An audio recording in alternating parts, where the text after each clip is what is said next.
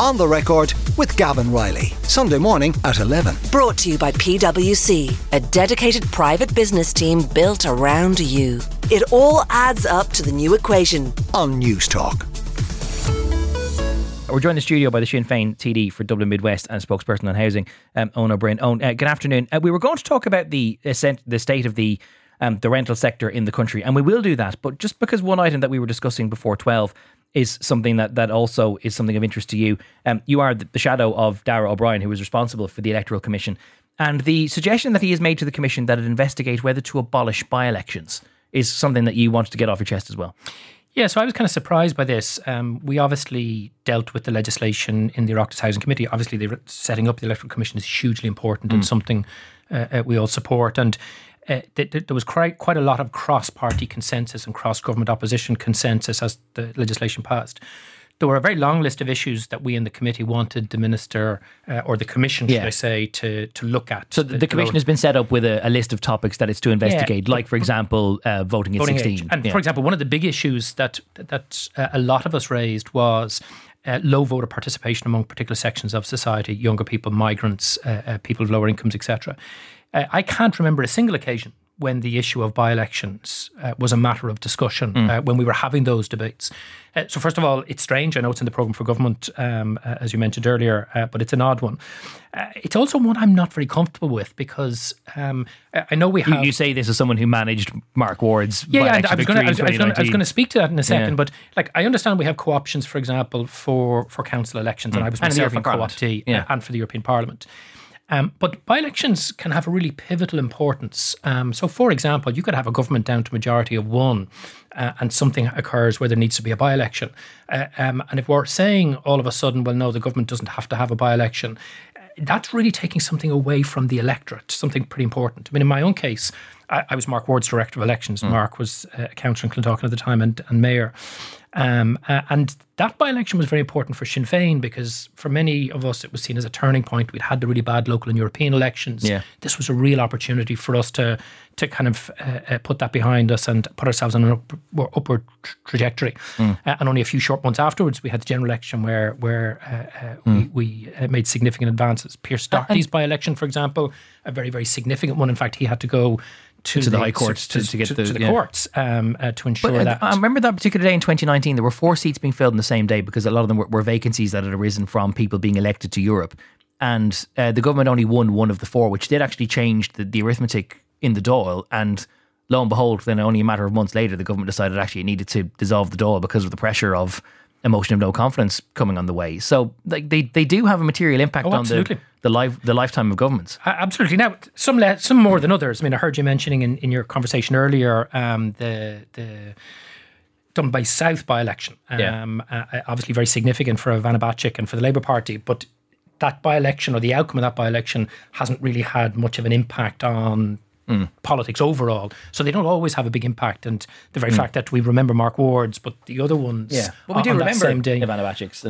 Sure, but the other ones on the same day. Lynn Boylan was the Sinn Féin candidate that day. Absolutely. And did exceptionally well.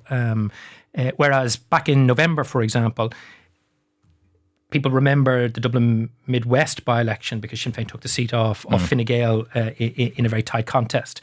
So my own view, and this is a personal view rather than a party view, the party hasn't taken an opinion on the matter as of yet. Okay. I like letting the electorate decide, and I'm not sure why this issue has been chosen when I think there are much more important issues like, for example, increasing participation among those sections of the electorate who are less connected and less engaged with the electoral process. That would be a much bigger priority for me. We want to talk to you about the general state of the rental sector entirely, and in particular some figures that were published this week by the CSO, because there's been this narrative that there has been something of an exodus of private landlords from the sector, and this was part of the reason that the government gave for lifting the winter ban on evictions, the idea that landlords are leaving and we want to give them more reason to hang around. And actually, figures this week published by the CSO show that the number of permanent privately rented homes in Ireland has actually grown in the last number of years. What do you think is behind then the rationale or this fear of people leaving when there is little evidence that they are? This is a hugely significant part of the census data, and one that completely challenges everything all of us have been saying about the private rental sector. So the first thing is including you? Oh, absolutely, yeah. And the reason is as follows.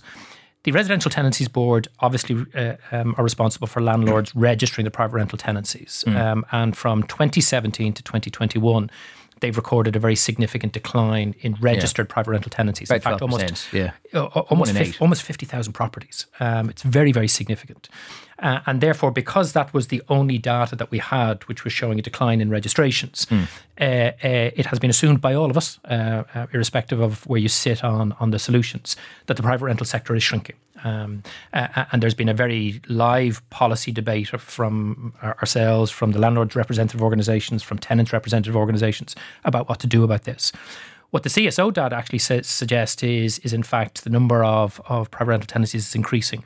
And the gap between the RTB's figures and the census figures is about 50,000 units. Now, there are some issues with the census figures. First of all, they underestimate the number of AHB, approved housing body tenancies, by at least 10,000. So they've got that wrong. So you need to adjust it.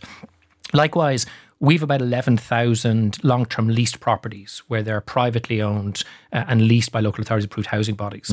And therefore, people might have reported some of those to the census enumerators inaccurately. But we've also got this issue around non-registration of tenancies. And what I think is happening, and I've written to the CSO and I've written to the RTB to try and tease this out. And I'm going to write to Stephen Matthews, the chair of the Oireachtas Housing Committee, because I think we need to do a session with the CSO, with the RTB and with some academics in September, October. I think what you're seeing is, even when you adjust for AHB figures and long-term leases, there's a significant number of private rental properties out there that are occupied with tenants that aren't registered with the RTB. I released some RTB enforcement figures for non-registration to the Irish Examiner a couple of weeks back, and there's been virtually no enforcement activity by the RTB since COVID, and before that it was very, very low. That's the RTB taking action against landlords. So long story short, you now appear to have conclusive proof that the number of people not registering with the RTB has gone down quite significantly, but that there's been no pursuit of people who haven't. I mean, we had that we knew that anyway, right? But it does look like there is a significant level of non-compliance, and I suspect, because a lot of landlords are selling, that there's no dispute about that. A lot of single property landlords are leaving the market, and that is having a hugely institutional ones disruptive impact. The institutionals generally don't buy the stock that the single property landlords are selling, which are generally one-off properties. So it does look like a portion of those are being bought by landlords, whether they're small funds, as had been reported by the Business Post about a year ago, whether they're individuals. So first of all, we need accurate data. We need to know, is our private rental sector shrinking or is it growing? That's such an important thing, and this data puts a question mark on that. But it doesn't actually change the fact that even if the CSO data is right, and the gap is around registration, as some of us suspect, we still have a lot of landlords leaving. That's having a hugely disruptive impact on tenants. You can see what's happening in terms of rents. One of my fears is a landlord sells a property, evicts a tenant to sell the property, another landlord buys it, breaks the rent pressure zone rules and doesn't register with the RTB, right? So it's not just tenants are losing their properties, but when they're trying to find new properties, they're much, much more expensive. So some of the debate isn't changed by the RTB's figures, which is we need more social and affordable homes. We need a ramping up of the tenant in situ scheme, both for social and cost rental. But what it also shows is accurate data is key. And one consequence of this information is the case that landlord representative organisations have been making for a lower rate of income tax for single property landlords to stem the exodus and the shrinking. That may not be happening. Landlords are leaving, but if they're being replaced by other landlords, either in that stock or in new stock, it might not be because the sector is as unattractive it substantially undermines or further undermines, in my view, the argument for a separate rate of income tax for single property landlords. You could probably also make the argument that if there's a lot of tenancies that aren't being registered with the RTB, it's probably because tenants are so at the mercy of the market that they can't afford to insist that their rental rights are protected. What it also shows is the lack of protection for renters, because we saw also last week the Daft.ie report for new rents up again very, very significantly. It's similar to the RTB's previous rent report, which again shows new and renewed tenancy rents increasing significantly. And that also just confirms how much pressure renters are under, which is why, again, last week when we made our submission to Darragh O'Brien on his review of the private residential rental sector, again, we called for that 3-year ban on rent increases and a full month's rent back in every private renter's pocket to give them some kind of break. But ultimately, until the state starts delivering not just enough social homes, but affordable cost rental and affordable purchase, we're going to see these problems continue. We are basically out of time, but there's one other issue that I did want to get to very briefly. One of the Sunday papers last week had carried out an opinion poll which gauged people on prospective coalition options. And quite a number of Sinn Féin voters said they will be comfortable or express some comfort with the idea of Sinn Féin governing a coalition with Fianna Fáil in future. In a sentence, would you be? Well, first of all, the most interesting bit of that is it poll, in a sentencing? You started first of all. First of all, it's a sentence with several clauses. The most popular coalition option in that poll was actually a coalition led by Sinn Féin without Fianna Fáil or Fine Gael. That is my preferred option.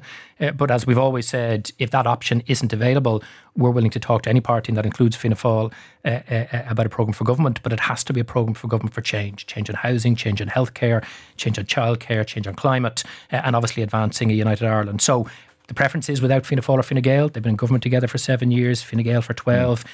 But if they're that's responsible. Not available. But if that's not available, on the basis of delivering a programme for government of real radical change, we'll talk to any political party. So it's about the programme.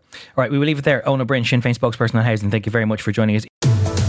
On the Record with Gavan Riley, Sunday morning at 11. Brought to you by PwC, a dedicated private business team built around you. It all adds up to the new equation On News Talk.